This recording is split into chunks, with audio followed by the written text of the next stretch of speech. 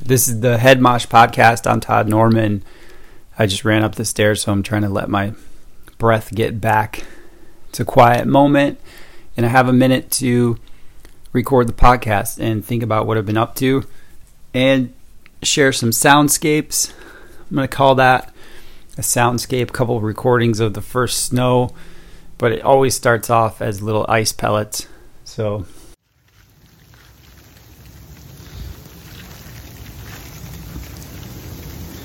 freezing rain on top of dry leaves.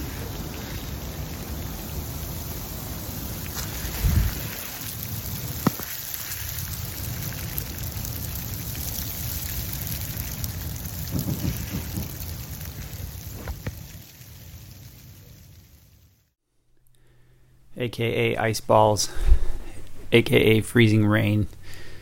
And that is the Midwestern late November precipitation. But it's always nice, the first snow, because everybody's waiting for it. We all know it's coming. We are all aware of this time of year. All the leaves are off the trees. We're ready for what's coming next. Some people really like winter. Some people like the cold. Kind of depends on the day for me. We live in an older house, and it is not a warm house, so I'm always wearing a jacket, but I kind of like it. It's great for sleeping. But I've been doing this podcast for a little while, and then I'm doing these YouTube videos, and right now I'm working on one about workflow, and I kind of got stuck. Been kind of studying other people's work, and I'm not really stuck because I'm going to put it out there, but I kind of, maybe research too far. I'm trying to do too many things at once and just kind of enjoying the process, getting back to enjoying the process again.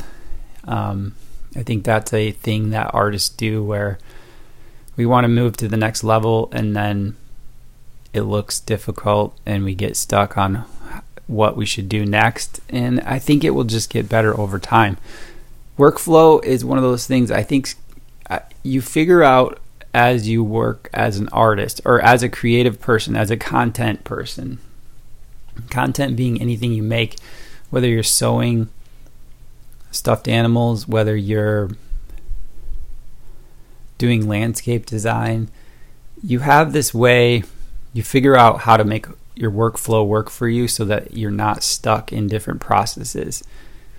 It really boils down to like an initial sketch idea, and then kind of refining, and then finishing and executing, which sounds really simple to say, but there are certain tools that I think you have to have more than one tool.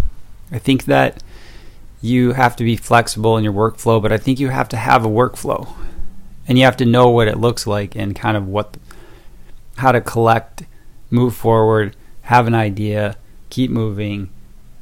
And the opposite of workflow is to just get stuck and put it aside, and nothing ever happens with it. So workflow for me means flowing through the different stages of something. And it doesn't have to be finishing in a time period, but it has to be an awareness that if you move an idea from one level to the next level, and you keep track of that process, that is your workflow. And sometimes when you learn a new tool, that new tool can slow down your workflow, but initially that slowdown, even though it's kind of difficult and frustrating, can eventually speed things up. And I think repetition is so important. I think that's where I've been getting stuck lately, is like I have to repeat the process of making videos in order to get better at making videos. And I want to have good ideas and release good videos and good content, but if I don't make the content, I can't get better, and if I don't publish it, no one will ever see it. So that's my workflow right now. Is in order to get better, I have to keep doing this even though it's slightly uncomfortable because sometimes I'm still learning all these different aspects of it at one time. But underneath there is this person and this journey, this kind of risk of failure. I think that's another thing to be okay with is the idea that this could flop many times before you get it. So the video that I'm working on right now, it is about workflow. I'm going to record some thoughts kind of as I'm working on something and put that in there. Maybe I'll even put this in there. So that's my thought. That's my thoughts. I see my light come shining from the west down to the east. Any day